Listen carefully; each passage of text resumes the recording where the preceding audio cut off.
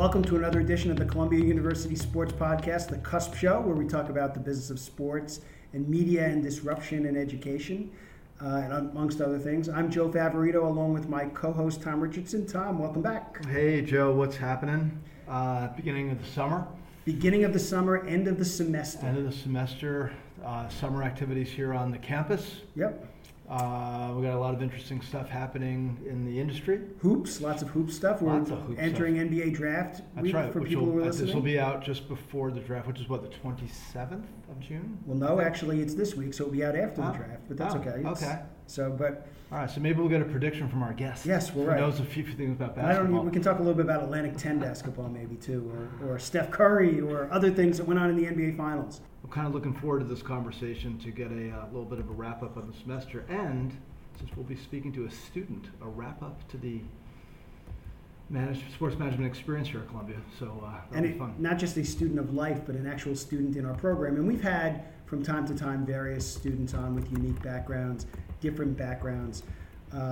Today we're going to talk a little bit about the intercollegiate athletic side, which is something we don't really talk about a lot in our program. No. And it's funny, in New York, having grown up in the world of mostly pro sports that we've been around, and even just the companies here in Manhattan and the tri-state area, there's just not a lot of talk about collegiate sports, which is kind of funny since it's such an important part of the business. Yep, for sure. And it is a part of the program, obviously, in terms of the curriculum. Yep, and for some sure. of the faculty. So and we've had Peter Pilling on and some of the Columbia coaches over the time. Right. Joe Quinlan. Right.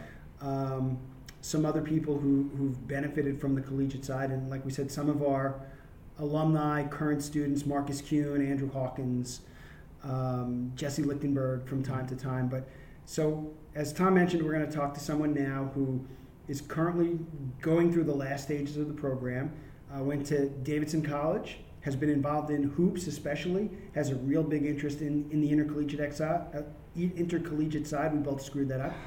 So, Kiki Griffin, welcome to the Cusp Show. Oh, thanks for having me, guys. Hi, appreciate being here. Yeah, good to have you. So, Kiki, tell us a little bit about your background, how you got here, your interest in the program, your undergraduate experience, your going up, especially around basketball. How did you kind of get to this point in your program?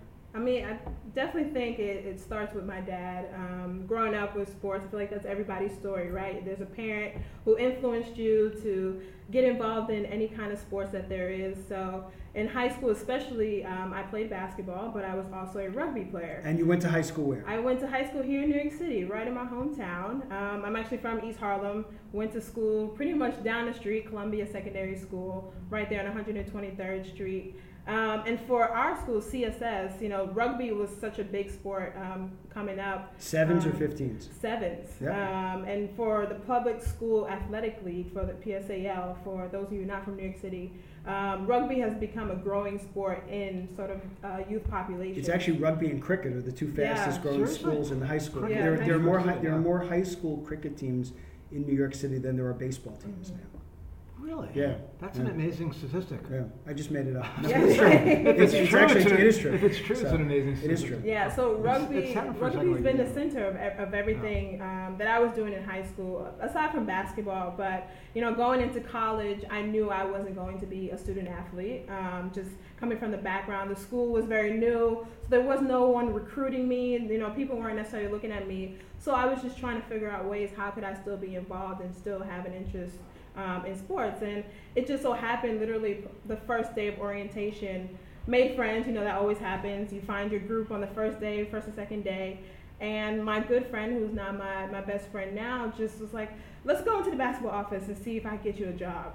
And went into the basketball office at Davidson and met all the coaches, and they just needed help. It was that time period where the managers, who were going to be seniors during that year, they were on their way out, so it just happened to be perfect timing. And that's Bob McKillop was the head coach. He's still the head coach. Well, he's still the head coach of men's basketball, Right. but I was with women's basketball basketball at Davidson. And at the time, the coach was Michelle Savage. Mm-hmm. And currently the coach is Gail Coates-Folks. So, just going into the office, literally just making a connection there. And I was manager for 4 years and did administrative things. Wow. Yeah, so that's pretty much how I got involved. So Kiki and I have the background of being college basketball managers. Why don't you talk a little bit about what the hell does a manager do? And I can probably supplement it, but there's a lot more things than just kind of washing clothes and making sure that all the Gatorade is there. Well, I think I had a pretty unique managerial experience. I wasn't actually the one necessarily washing the clothes or lugging all the bags. I mean, I was doing that at certain points, but I think it's a very distinct environment where you're working with female student athletes, because for me, I'm just like, oh, they know how to do things on their own. Nobody's really asking for me to do as much as, I feel like male student athletes would be asking for. But that was also just the environment being at Davidson College, where student athletes just didn't ask for so much. So my point in terms of who I was reporting to and who I was helping was pretty much the coaching staff, and just making sure that the student athletes knew where they were going, making sure that they had, shoes, making sure that they had shoelaces in their shoes, things of that nature. But also I got to a point, getting older in the years at Davidson, where I would take care of some administrative things and making sure that recruiting information was correct and implemented into our data system, and just making sure that, camps were set up correctly, things of that nature. So I got more responsibility as I got older and went from freshman year all the way to senior year, and it was certainly a very supportive staff, especially transitioning from the older coaching staff to the newer one now. But it was a great experience, and certainly has helped me to be where I am now. One of the things I think that's always interesting when you talk to people who are managers is time management. Talk a little bit about what it was like and how you learned how to manage the academic side. You were never on a scholarship, correct? Did you get a scholarship at the time? Davidson Trust has helped me a lot. Okay. But certainly, yeah. But you still had to kind of figure out how to balance the academic side with all those other things that go on for late nights, before practices, after practices, on the road. How important was time management, and what were some of the things that you learned? Yeah, I always tell people, I was pretty much a student athlete myself. I just wasn't doing the, physical, exhaustive work out there on the court. But for me, the time management, I'm still learning how to time manage, but it definitely got better along the years. And that was just, when you have a passion for something, you find a way to make it work. So most of my time at Davidson was spent with the women's basketball team, and just making sure that, classes were taken care of. Classes at Davidson always end at 4:30. Practices 4:30, 4:45. It's just, nothing ever ran in the morning, so there was always a set schedule for what we had to do, and I pretty much followed that schedule. But when, coaches needed me, whenever student athletes needed me, and they were my friends as well, so I was always willing to help out. But the time management part, like I said, I'm still learning to do that, but it was definitely helpful. What were you studying? I was studying Africana Studies with a Communication Studies minor, so all things that have to do with the Black diaspora and learning about immigration, all of those things, learning about activist movements, social movements, things of that nature. That's not very topical today at all. No. Not very but still very relevant to sports management, which is why I'm here now. So yeah. So what was that spark that led you back to Morningside Heights? It was really the timing of Columbia's acceptance. I'll be honest about that. I think when I got the acceptance, which to a certain extent was a little surprise to me. Did you know you want to go to grad school? I did. I knew right off the bat. I was like, it's going to be better for you as Kiki to get back into school. So just getting that acceptance letter was just like, here's what we're going to do, and you're gonna go for it. So the schooling part, the transition was pretty good. Davidson was a very rigorous institution, so it definitely helped prepare me, and same thing with high school, just helped me prepare as I got further along. So we want to talk a little bit about kind of your vision for intercollegiate athletics and what you'd like to do. How did that come about? Was it something when you were an undergraduate that you saw that you were really interested in? And then how does that kind of play into, like I said, kind of a unique experience in our program, which is not really geared towards intercollegiate athletics, but it's certainly a part of it? For sure. I think the more you spend time with student athletes, the more you see the investment that their surrounding environment is putting in them and to make these programs run.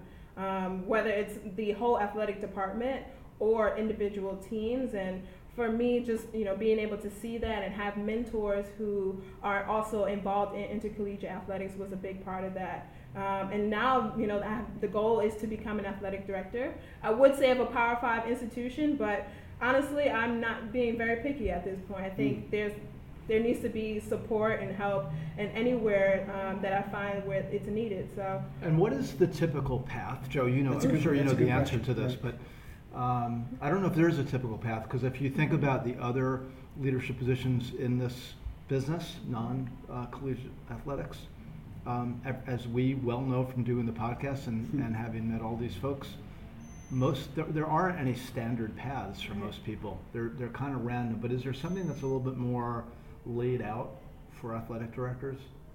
Well, the ones who I know, and especially a lot of the women who I know are athletic directors at different divisions, different conferences, I think a lot of them have law degrees, which is something that a lot of people have been talking to me about, mentors or people that I just meet at different conferences.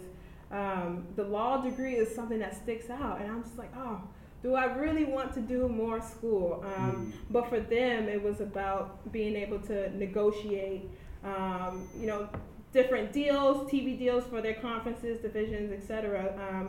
So just having that background is something that sticks out to me, that people have been having conversations with me about, but still not sure if I'm going to go that route. But like Tom said, it's not really a very typical path that people take.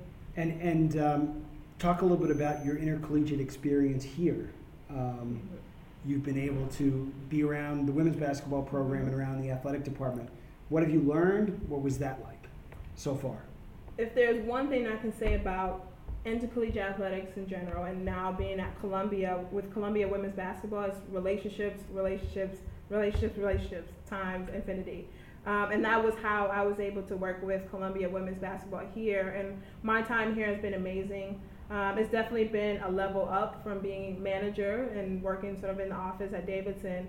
And, have a little bit more autonomy now working under Megan Rojas, who went through this program as well. And has been a podcast guest. Yeah, exactly. So she's the director of basketball operations now, and she's technically my boss. So whatever, Megan needs me to do, then I'm there for that. And the time constraints, the time consumption is always going to be there in intercollegiate athletics. So that's something that I'm always going to keep in mind. But it's been a great experience so far, and we're just, getting ready for each summer, each season, and just what's ahead. So just touch on a little bit, what are your duties? Do you have a specific role? Do they give you a title with a business card right now? Or the technical role is really just graduate assistant. It's always going to be, you're helping with the end of the year banquets, you're helping with, day-to-day practices, making sure that we have practice guides, things of that nature. And just making sure that operations are done correctly. But for the most part, Megan takes care of the big things, like the budgeting and the thousands of dollars that you have to allocate towards the team and different things. But I'm just here to be her support system, and along the way, that's what it has become. And what's the difference? Are there big differences you saw from an Atlantic 10 program at Davidson to an Ivy League program at Columbia? It's the timing. Like I said, the at Davidson, classes always ended at 4:30, and you didn't go beyond that. So our practices were always after that. Here, practice is in the morning. So of course I'm here, during that time and even before that to prepare. So the transition is about the timing, and in terms of like when we have our student athletes and when we don't have our student athletes. But there are certainly differences between an A10 and Ivy League, and both, I think, especially being at Davidson and Columbia now, both are very rigorous institutions, and they both value academics and also athletics. So you're just trying to be at the top of that.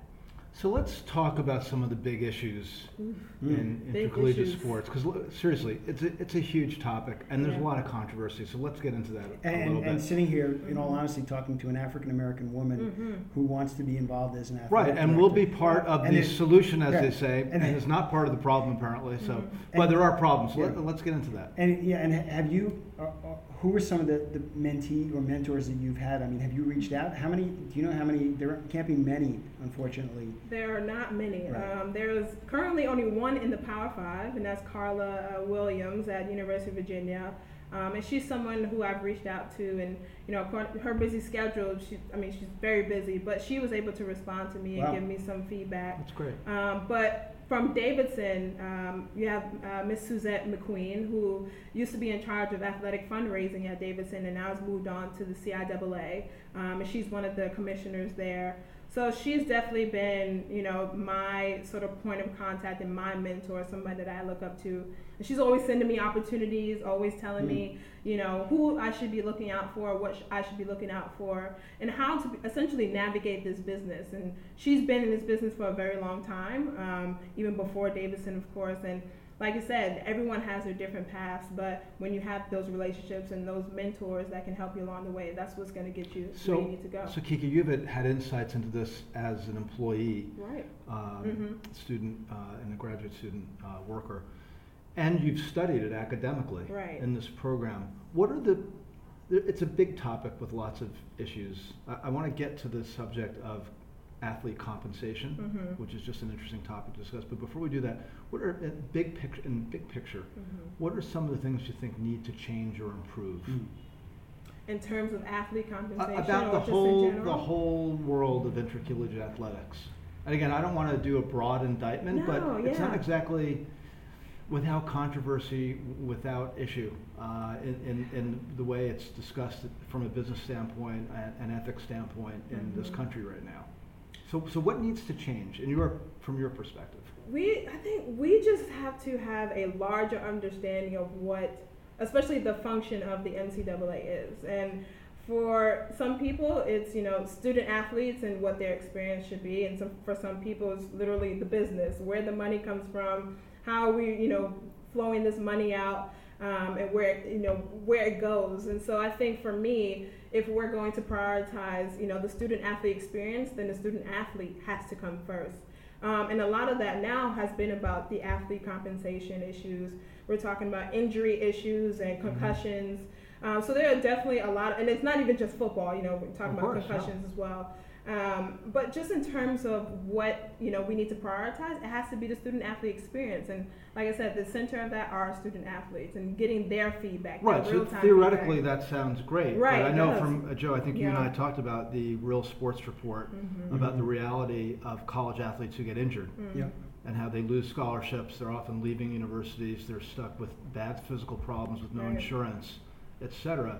So I guess what I'm going at without being too controversial is everybody seems to know about these issues and want to try to improve them, but what is it going to just be leadership changes at the NCAA? I believe it's going to be leadership changes, and I think especially with a generation like myself coming along where we're getting to have these conversations and be more transparent about what's going on. I think our generation is just more honest about what is going on and trying to face the facts. It can't be hidden like it used to be. It can't be hidden like it used to be because now we have social media. We have all the things that sort of account for what. And the athletes have a voice. Exactly. Which they didn't in the old days. And that's something that as a leader I want to advocate for. I want student athletes to have a voice, and as somebody who advocates for diversity, inclusion, social justice, advocacy, etc.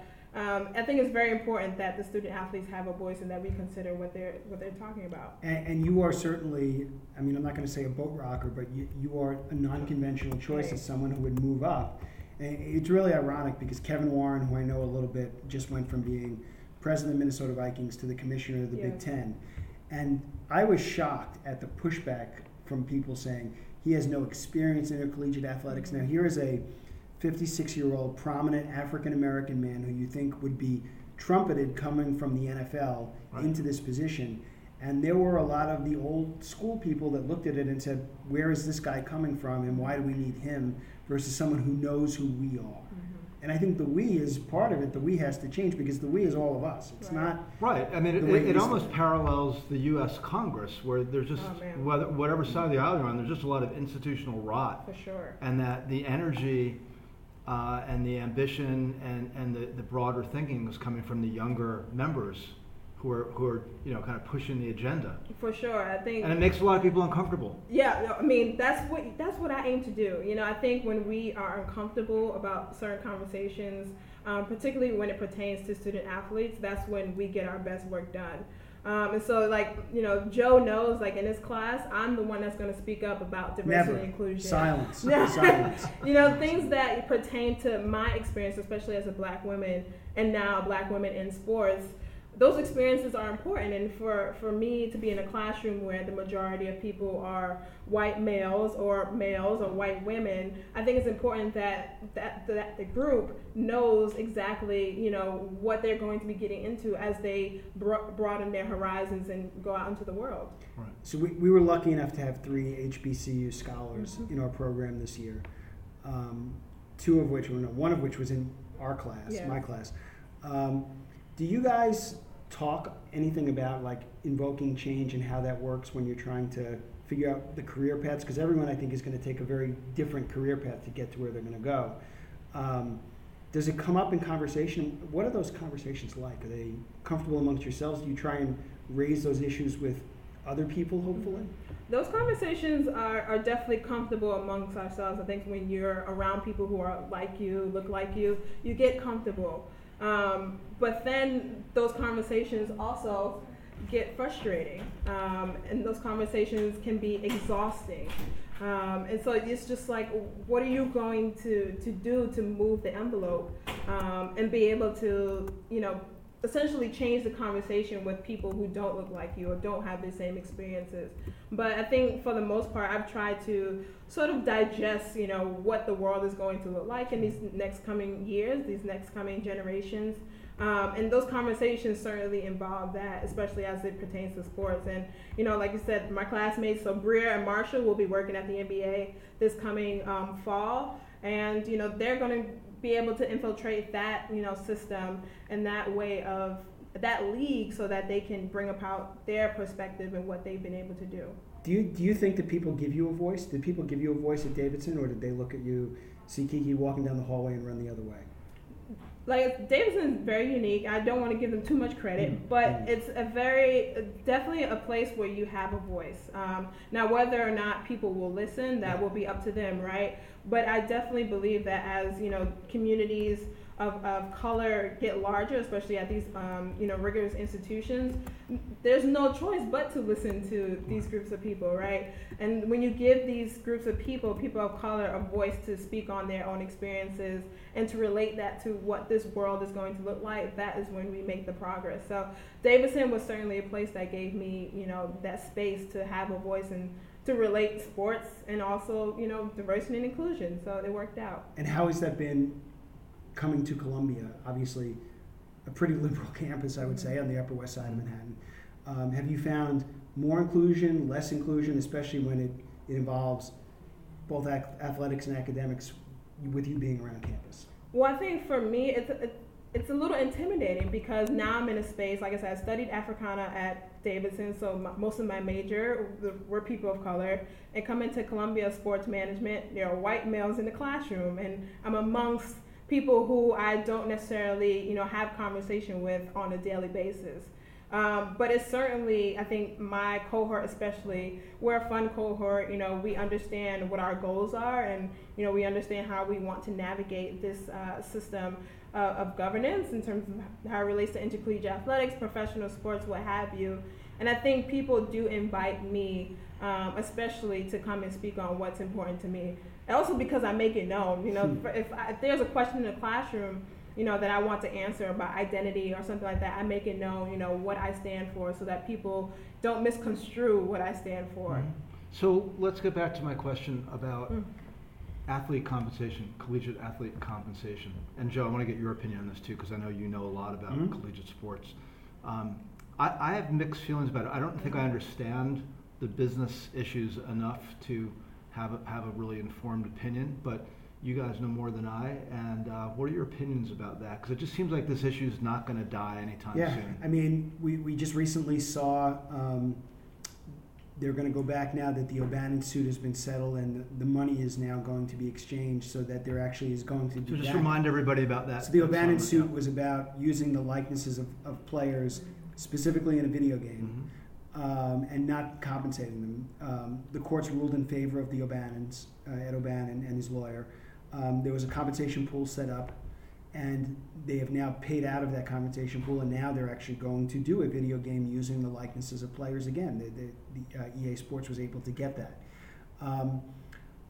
Number one, I am a believer that I think college scholarships do have value, and they're certainly In certain places, it's probably not enough. You mean just the value of the degree? Should they graduate even, right. Which is another question. But there should be. I think that there's certain things like a legacy for injury. If you are injured while you are competing for intercollegiate athletics, you should be compensated, at least from an insurance standpoint, ad infinitum until that issue is dealt with. It's not just that side. I think that scholarships have to be two-way. People have talked for years about coaches leaving and kids getting stuck in places and not being able to transfer. I think that's wrong. I think that, if you're going to leave, you should be able to leave like any other student and not be penalized. I think the biggest thing is on athletes' likeness. I think especially now where athletes of any level can go and create their own voice. And if they want to go and create something, if you are a violinist on campus and you are a scholarship cellist, no one stops you from going to use your likenesses to sell professional music. So why is that different for intercollegiate athletics? I mean, there were famous, ridiculous lawsuits about or eligibility issues of.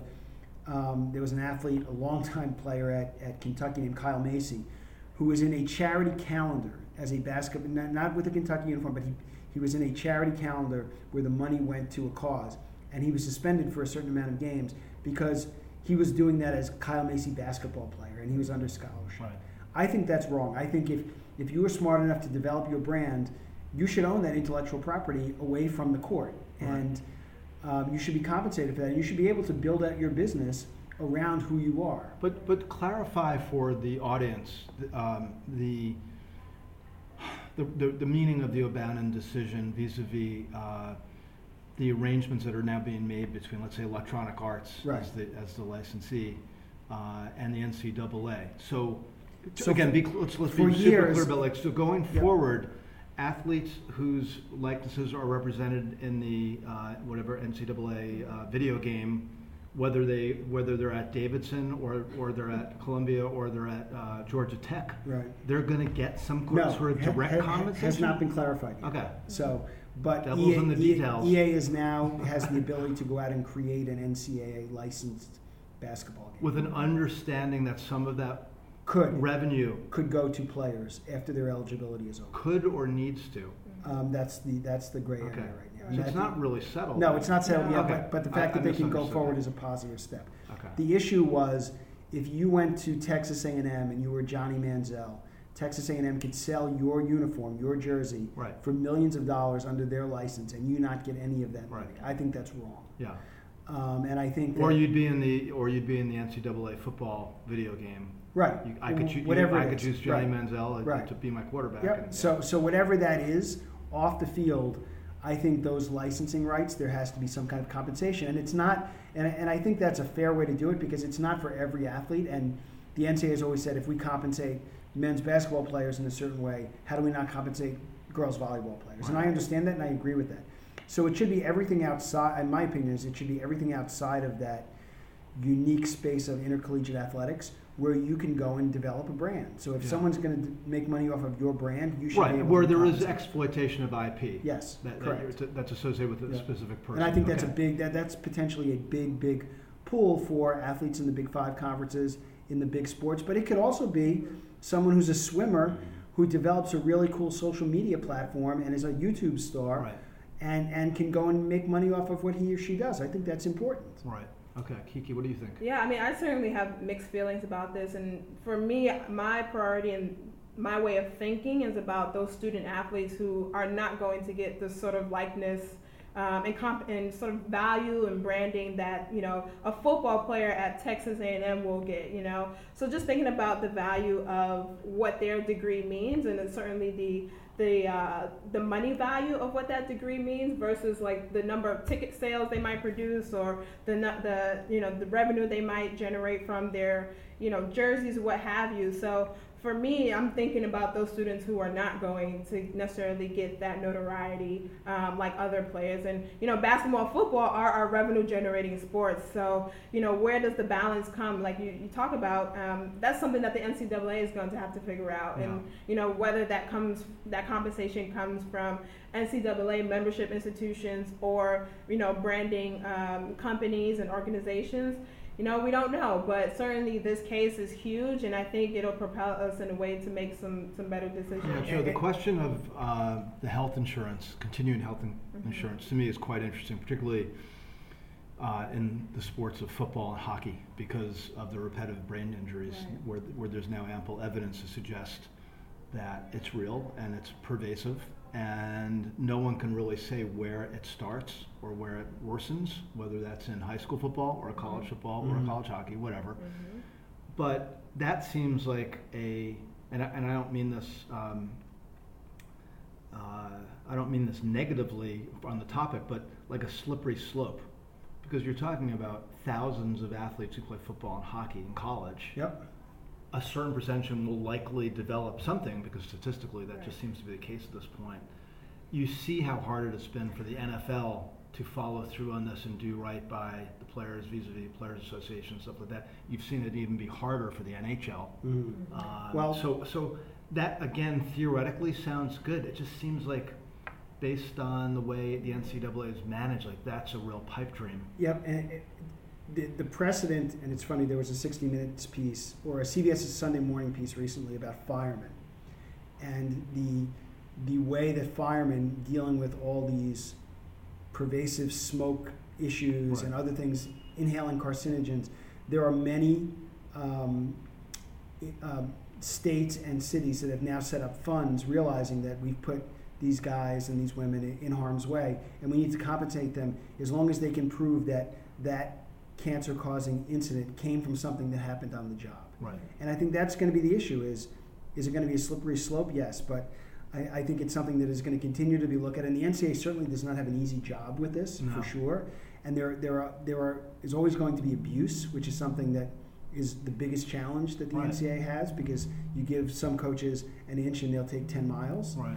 And we live in a very litigious society. Yeah, and also, there's a lot of money at this these very high levels for defense purposes. Yep. And they can drag this stuff out in court for years, which has been the case with the big sports. Yep. I don't know. It just seems like there are certain institutional issues that even with younger leadership, more progressive leadership, which is inevitable. It's going to probably take decades to figure this stuff out. It's going to take more than decades. Yeah. I don't even know how to explain hopefully it. By the time you retire. Hopefully by the time I retire. As the athletic director of the Big Ten. The one thing that puts us at an advantage is research. And I think the more research we have, the more data we have to back up our findings of whether or not these concussions and other injuries are linked to certain issues that players are having now, especially mental health issues, which is another controversial topic. It's going to be the research that backs that up, and hopefully science will be able to evolve to a point where we can really determine what these linkages are. Yeah. This is a big question. Yeah. For sure. I want to get back to, in the short time that we have, talking about your career path through Columbia and how that has helped you or hindered you on kind of the path that you want to go forward. So what have been some of the things that you think have really enhanced, and you actually can go back to Davidson as well, but some of the things that have helped you kind of narrow your focus and prepare you for this path into intercollegiate athletics, which you want to take? Yeah, I mean, before, thinking about intercollegiate athletics, I mean, it was really just the administrative point. So the leadership, the programming, things of that nature. But I never really could sit down and think about the business of intercollegiate athletics and how that relates to and connects to the management side. So, in applying for a lot of sports management programs, I was actually looking at sports administration. And not saying that these programs don't, get involved with the business and sort of the math and the numbers behind intercollegiate athletics, but that's something that I saw that Columbia was going to be able to prepare me for. And so when we talk about sports media and what that means for intercollegiate athletics, somebody coming out of Davidson who wasn't involved in those deals, that's something that I never would have considered. Because that's where the money comes from. The money is coming from these TV deals from the social deals, all these things that are happening now. So just getting to the point where, I'm looking at intercollegiate athletics as a system that is evolving and it's going to continue to involve a lot of deals and a lot of money. That's something that I'm going to have to know as an athletic director and be aware of and know how to get that money so that that money can, help enhance the student athlete experience. What kind of entities are you looking at? Because you're going to be finishing the program in a couple months, and you'll hopefully have a job in the business shortly thereafter. Are you looking specifically at individual colleges or conference groups or the NCAA itself, if you're able to say? No, I can tell you, I'm looking in a lot of places, one being Davidson. But I think for me, I never wanted to limit myself for intercollegiate athletics. My experience, I know, have prepared me to be in a lot of different places, and I mean that in terms of location, but also just in terms of what that means moving forward.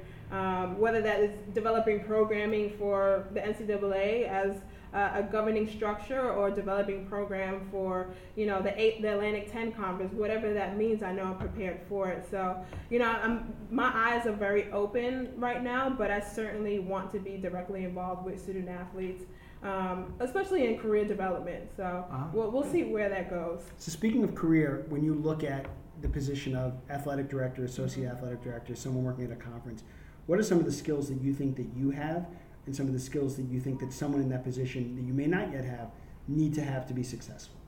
Well, I would say I'm a very personable person. I think a lot of people, especially athletic directors and associate athletic directors, whoever is at that position, these are people that know how to talk, just know how to literally just have a conversation with people and be able to tell a story about their institution or tell a story about themselves. And I think that's something that I'm very good at, but also just learning how to do along the way. And, when I'm talking to certain people, I'm like, wow, you really know your institution very well.